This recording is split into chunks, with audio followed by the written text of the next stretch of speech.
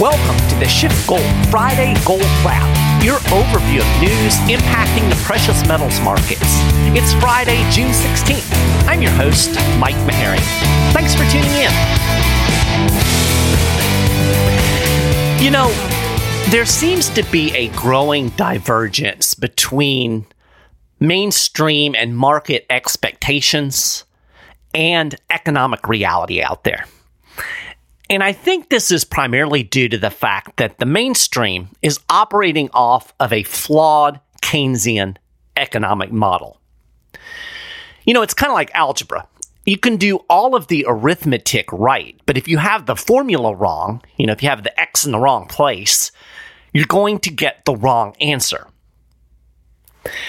One of the biggest problems with mainstream analysis is that there is this assumption that you can't have price inflation and a major economic downturn at the same time.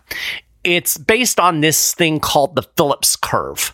And basically the theory is that there is a steady and inverse relationship between unemployment and price inflation. If there is strong economic growth, there will be more people working and higher inflation. Conversely, if economic growth slows down, then unemployment will increase and price inflation will fall. And this has to be true because they have a graph. This is exactly why everybody is so fixated on every jobs report that comes out, right? If there are still a lot of jobs being created, then based on the Phillips curve, that must mean that there is going to be more price inflation because the economy is still going strong. And that means that the Fed is going to have to keep hiking rates. Now, if we start seeing unemployment tick up, well, then that means inflation is necessarily going down. We're going to have an economic downturn, and then that means the Fed is going to start easing or pause rate hikes. Now, honestly, I'm not sure why the Phillips curve is still so prominent. The theory was blown apart by stagflation in the 1970s. The Phillips curve cannot explain the 70s. But nothing dies more slowly than a bad idea that is politically expedient, especially if there's a graph. Here's the other thing. Nobody understands inflation, and I've talked about this before on the show. I really think that most people believe inflation just happens because reasons. It's like, oh, we have a strong economy and robust employment, so poof, price inflation just appears. Or they think it comes from things like greedy corporations or pandemics or Putin or voodoo. They don't understand that central banks and governments make inflation by creating money out of thin air and incentivizing a lot of borrowing. Rising prices, price inflation, is a symptom of this monetary expansion. Now, when I say people don't understand, I'm talking about your average layperson out there, your pundits and I think a lot of people that are out there in the markets who never really went beyond economics and finance 101. The policymakers, I think they know. They understand that money creation is the root cause of price inflation. At least the economists know this. I mean, this is economics 101. But they can't say it out loud because they need inflation. See, you have to have inflation to keep increasing government spending without raising taxes.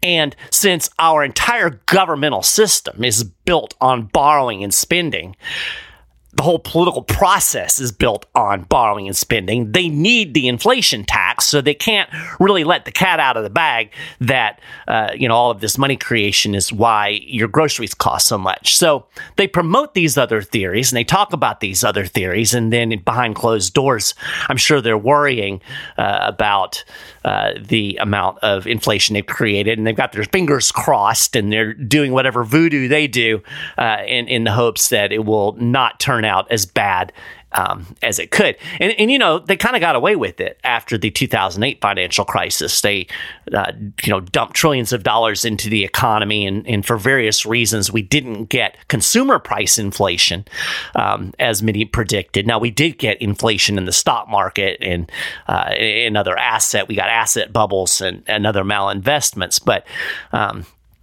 because of some things that were going on in the financial system. A lot of that money that was created after the '08 financial crisis didn't work its way into the broader economy, so we didn't see rampant price inflation.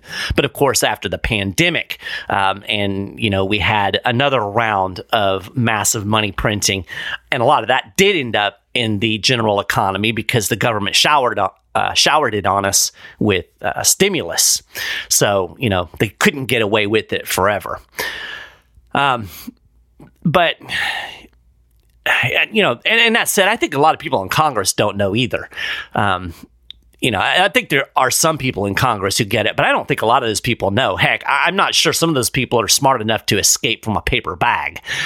So they don't really know what's going on. They're just buying what they're being told. Regardless, you have the mainstream operating within this flawed economic framework. And that yields unrealistic expectations and a divergence from the economic realities. And that divergence is getting wider all the time because the underlying economic fundamentals are getting worse and worse.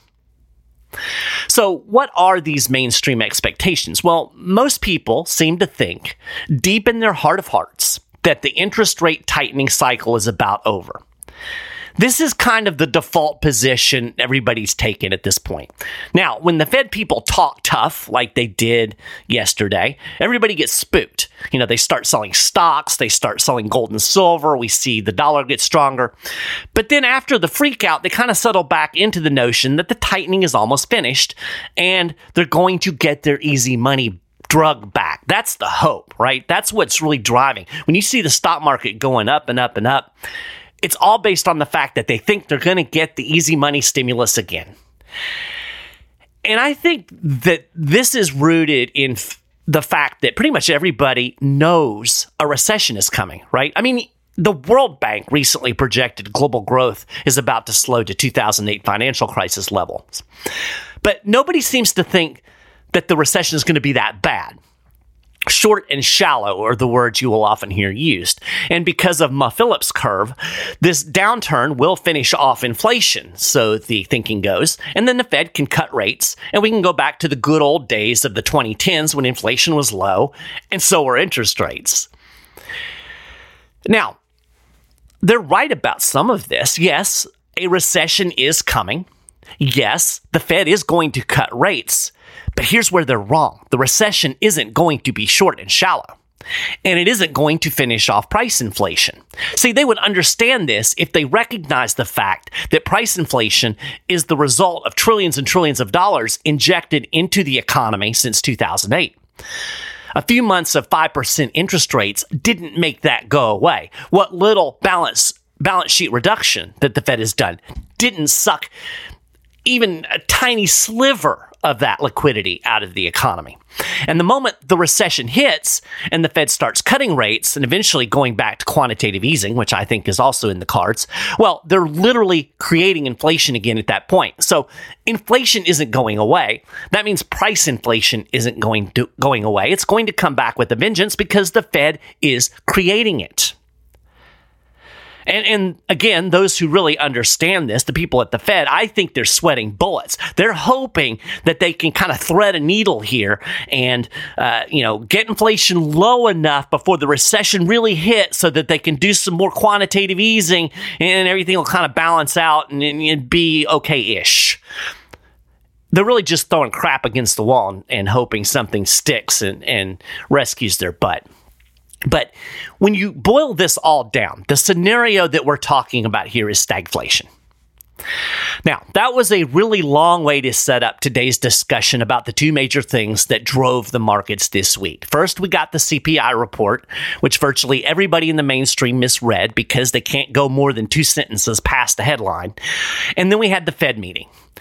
So as we go through this, keep in mind what I said about this divergence between mainstream perception and economic reality. If you understand what the mainstream is thinking, you'll understand why the markets are reacting the way they're reacting.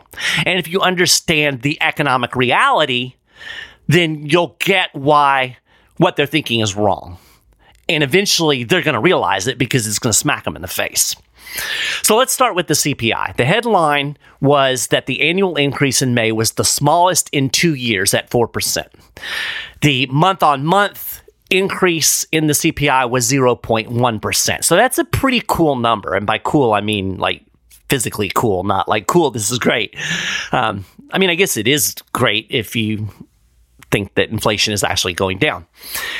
Now, I mean, it certainly was a big improvement on the 1% month-on-month increase and the 8.3% annual increase in CPI that we saw back in May 2022. But price inflation still remains twice the Federal Reserve's 2% target. That's an important thing to remember here. And here's the thing. You get no sense of reality just by looking at these headline numbers. You got to dig deeper. And you don't have to dig that much deeper. Just look at the core CPI. Core CPI, which excludes food and energy prices because they're supposedly more volatile, it rose 0.4% month on month. So that's a pretty healthy month on month increase in the core CPI. And on an annual basis, core CPI rose by 5.3%. So core CPI is now actually running hotter than the annual CPI number, something that we weren't seeing when the inflation was considered to be at its peak. To put this number into perspective, the core CPI increase in May 2022, so 1 year ago, was 6%. So we've only gone from 6% to 5.3%. That means the increase in core CPI really has barely budged, not even 1 percentage point, even though the whole CPI has actually halved. Now, looking at the monthly increases so far in 2023, and again, we're talking about core, this just proves that this price inflation at the core level is very, very sticky. It rose by 0.4% in January, 0.5% in February, 0.4% in March, April, and yet again in May. So that averages to a 0.42% per month annual, or not annual. It averages to 0.42% per month for this year, and that would come to a 5.4% annual increase in the core CPI. So, if you go by the core CPI, then you must conclude that inflation really hasn't budged. So, completely opposite of the headlines that you read, right? Now, I remember not too long ago, everybody told me I need to look at the core data because it's more accurate. It gives us a better sense of the actual trajectory of price inflation because it's less volatile. Well, okay, then I'm looking at it. Oh, and before I forget, I need to do my obligatory CPI discussion disclaimer. Price inflation is worse than the government data suggests. The CPI uses a formula that understates the actual rise in prices. Based on the formula used in the 1970s, CPI is closer to double the official numbers. Okay, I say that every time I talk about the CPI, but it's important to remember that. So now that we've got that out of the way, let's take a look at some more granular data. And you'll find that it reveals even more reason to temper your optimism that inflation is actually cooling down, price inflation, I should say. First, the drop in annual CPI this month was partly a function of math. A huge 1% month-on-month increase from a year ago dropped out of the calculation. So think about how you're calculating the annual CPI. You're basically adding up each monthly increase for the last 12 months to get that annual number. So in this last calculation, a big 1% increase dropped out of the calculation, no longer added in. As my friend Tony explained last month in an Exploring Finance article that was published over at SchiffGold.com/news, I'll link to it in the show notes. He wrote this after the release of April's CPI data. He said, math is about to turn on the CPI calculation. This is what he wrote. He said, the CPI last April was 0.4%, which means the drop is due to a bigger number coming off the board. He means the drop in April CPI. He said this will likely play into the May and June CPI, especially as a 9.2% and a 1.21% fall off the year-on-year calculations. So we had these big increases in May and June of 2022. Those numbers are going to fall out of the annual calculation. And he said this will greatly help the CPI year on year come down further over the next several months. So that's exactly what we saw this month. We saw that number drop out of the calculation and the overall number fell. So big numbers dropping out of the calculation creates the illusion that price inflation is cooling more than it actually is. Second, a big drop in energy prices papered over increasing prices in a lot of other categories. Overall, energy costs were down a whopping 3.6% from April to May. On an annual basis, energy prices have dropped 11.7%. Gasoline prices are down over 20% from this time last year. In fact, there were only two categories outside of these energy categories that charted price decreases over the last month, and that was, new vehicles and medical services. Now, we did see a little bit of moderation in food prices, but they still continue to increase every month. And notably, commodity prices charted a 0.6% month-on-month increase. So these are basically raw materials, meaning these rising prices may well ooze into other categories in the month ahead. So the bottom line here is that price inflation isn't dead. Now, granted, it has certainly moderated from its peak a year ago, if you only consider the headline numbers. But if you factor in core, as you've already seen, price inflation hasn't really moderated at all. It's rising at almost the exact same pace as it was a year ago if you look at the core inflation. And there's nothing in any of this data to indicate that the increase in CPI is going to fall to 2% in the near future. But I guess good news for the central bankers, it was enough to give the Federal Reserve the cover it needed to pause rate hikes. And that's exactly what it did at the June FOMC meeting. Now, it was the most hawkish pause in rate hikes you could ever imagine.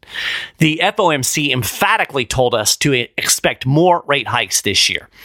So in other words, while the Fed put hikes on pause after 10 straight interest rate increases, there wasn't really any hint that the Fed intends for this hiking cycle to end here. Regardless, the vote to leave rates at the 5 to 5.25% range was unanimous. Now, interestingly, even though this was a much different policy move than we saw last month, right? We got a hike last month. This month, we got nothing. The official FOMC statement was virtually identical to May's. As it did in the May statement, the FOMC once again emphasized that it will be data dependent moving forward. There's a big paragraph in the official statement that makes this point, but it's a Fed gobbledygook and not really worth reading. But it is worth repeating what Powell said during his presser. He said nearly all committee participants expect that it will be appropriate to raise interest rates somewhat further by the end of the year. But at this meeting, considering how far and how fast we've moved, we judged it prudent to hold the target range steady.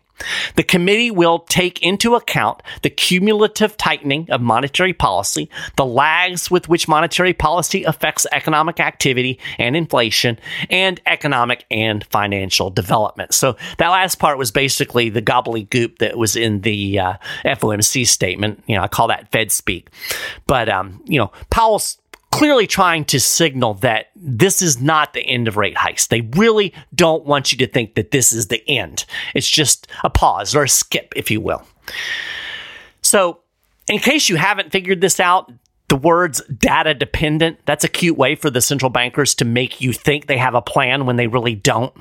It works really well for them because no matter what they do next month, they can claim, well, the data led us to this decision. I mean, they could literally cut rates to zero in July and still be within the framework that's laid out in this statement, right? This lets them be super hawks today, and then they can release the doves tomorrow without losing any credibility. I mean, at least in the eyes of people who actually find them credible, which I am not among those people. You're probably not either, but a lot of people do. And they'll say, well, that's what the data said. So the FOMC statement also once again asserted that the committee is strongly committed to returning inflation to its 2% objective. They say this every month. Well, you know what? I'm strongly committed to playing in the NHL next year. And you know what that means in real life? Not a damn thing. You see, the Fed has a big problem. Just like I have a big problem when it comes to playing in the NHL. Actually, more than one problem. My age, my lack of that much skill. The Fed has problems here. Regardless of its commitment, it's a long way from achieving that 2% goal. Even with the headline CPI number cooling significantly to 4% in May, it remains more than double that elusive target. And as I've already talked about, when you consider core inflation, the situation is even worse. So the FOMC statement didn't really yield a lot of new information. But the FOMC also released a new dot plot that projects 2 more rate hikes before the end of the year. And that was really the thing that grabbed everybody's attention, sent stocks plunging, sent gold and silver plunging. It was this dot plot. And basically, it's a graphical thing that they do, and it kind of shows how they expect monetary policy to proceed in the coming months. 4 committee members projected 1 more rate hike in 2023. 9 of the committee members indicated that they expect 2, so that was the vast majority. 2 members actually projected a 3rd hike, and the most hawkish member forecast 4 more rate increases in this cycle. 2 dovish members of the committee actually signaled that they don't think there'll be any more hikes this year. So during the post-meeting press conference, Powell doubled down on this hawkishness, saying he doesn't see rate cuts in the near future, and perhaps not for years. Now, think about this. Everybody in the mainstream is waiting with bated breath for the rate cuts that they're certain are coming. I think they're right because the economy is going to collapse, but that's neither here nor there at this point. Here we've got Powell saying, not for years. He said it will be appropriate to cut rates at such time as inflation is coming down really significantly. And again, we're talking about a couple of years out. As anyone can see, not a single person on the committee wrote down a rate cut this year, nor do I think it is at all likely to be appropriate. So, the real question, where do we go from here? The Fed is clearly trying to project this hawkish tone, right? But I said this last time we had a Fed meeting, talk is cheap. And with price inflation still hot, despite mainstream reporting to the contrary, the Fed can't plausibly declare victory today, right? They ain't at 2%. We're still at 4%, so they can't declare victory. Think about this for a second. If the Fed was really that hawkish, if they were as hawkish as everybody says, as Powell made it sound, why skip a rate hike? Now, here's how I see it. The Fed is between a rock and a hard place, and I think they know it. They realize the economy cannot function much longer in this high interest rate environment. Now, your average pundit on CNBC, they don't have a clue. Your average person doesn't have a clue. I don't think most investors have a clue. They don't understand that easy money is the lifeblood of this weird economy that the central bankers have created. The central bankers know it, though. They have to know it. To what extent, maybe they're somewhat in denial. Maybe they're so wrapped up in their own hubris and their own economic worldview that they don't quite see it. But they've got to have some sense that these rate hikes are unsustainable given the need for debt and leverage in the economy. And, I think they also feel obligated to keep the inflation fight going because they really can't plausibly pivot now with CPI still running hot, right? So they've got to keep at least the perception that they're going to fight going. So how did the central bankers actually justify this pause then? Well, they're claiming that they need to pause and let the previous rate cuts take full effect. That quote that I read by Powell when he talked about the lag effects, that really kind of gets to it. Powell also said in his press conference, we've covered a lot of ground and the full effects of our tightening have yet to be felt. Now, in one sense, he's absolutely right. It was many months after the last rate hike before the financial crisis in 2008 reared its ugly head. So yeah, we're eventually going to feel the impact of these rate hikes, but it's not likely going to be in the form of lower price inflation. It's going to come in the form of another financial crisis or some kind of major economic crash. Interest rates are already at the highest level since June 2006. And when they got to that point in June 2006, the Fed held them there until Bernanke cut rates in September 2007, when home sales started to collapse. So they kept those interest rates high for over a year. Then home sales started to collapse. The impact of those rate hikes started to be felt. So, to put it in other words, rate hikes are at levels now that set off the 2008 financial crisis and the Great Recession. Now, again, there was some lag then. There'll probably be some lag now. I have no idea how much. But the difference is today, we have even more debt. We have more malinvestments in the economy. We have bigger bubbles. And this is one of those big divergences between perception and reality that I see. Everybody thinks this downturn is going to be mild. Why? Why does anybody think it's going to be different this time around? Because their framework says so, I guess? I don't know. I've said this before. A boom or a bust is commensurate with the boom. And we've had this huge boom that the Fed created. The bust is going to be significant, worse than 2008. I guess when you boil it all down, it's really just a lot of wishful thinking. The reality is the Fed has screwed up everything that is a function of interest rates in the economy. And that's pretty much everything, because interest rates are the price of money, right? So when you start messing with the price of money, you're messing with everything. Rate hikes have already precipitated a financial crisis. And despite the Fed's insistence that the U.S. banking system is sound and resilient, we've already witnessed 3 major bank failures. And today, believe it or not, or yesterday, Powell was talking about the fact that exposure to commercial real estate could risk problems in a lot of other banks. Now, the bank bailout papered over those problems and it plugged that hole in the dam, but it's only a matter of time before something else breaks. That commercial real estate, that's a good candidate, but it could be something else. The bottom line is cuts are coming. No matter how tough Powell talks today or what the rest of his crew put on a dot plot, ultimately the Fed is going to reverse course.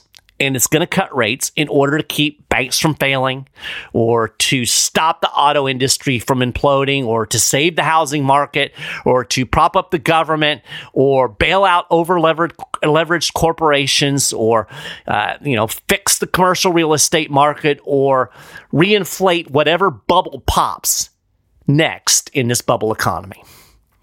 So, if things hold together until July, and they might, again, there was a pretty long lag in 2008, or, before the 2008 financial crisis.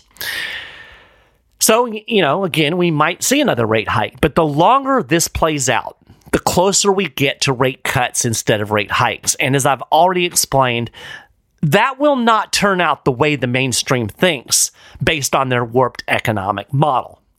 It's going to result in even more price inflation when they start creating inflation. Now, interestingly, if you kind of look at the markets and how they responded to all of this, we had a big sell-off on Wednesday after the Fed released its statement and Powell did his little talking tour. But on Thursday, it actually rallied back above 1950 an ounce. I think it closed around 1958. That 1950 level seems to be pretty solid support for gold right now. I kind of honestly thought when I saw just how hawkish this was and I saw the dot plot, I thought, that may cause gold to fall through that support level, and maybe it will as we move through the next few days. But right now, it seems to be holding. Honestly, I don't really expect gold to break out until this divergence between mainstream expectations and economic reality is fully exposed. And it will be. At some point, people are going to wake up and they're going to see reality staring them in the face. And everything is going to change in that moment when people really start to get it. When they realize that, no, the recession's not going to be mild. When they realize, no, the banking system isn't stable. When they realize, no, the problems aren't contained. When they realize, no, inflation isn't defeated. That's when the whole mentality, the whole psychology of the markets is going to flip. And that's when I think you'll really start to see a breakout in the price of gold. So this right now is still, in my opinion, a good buying opportunity. And it may be an even better opportunity to buy silver. I wrote an article this week that you should check out over at SchiffGold.com/news. Again, I'll link it in the show notes page. And it explains how silver is way underpriced given the looming supply shortage. So if you are interested in exploring precious metals, maybe adding it to your investment portfolio for the first time, or maybe you feel like it's time to up your allocations, talk to a SchiffGold precious metals specialist today. Call 1-888-GOLD-160. Email them info@SchiffGold.com.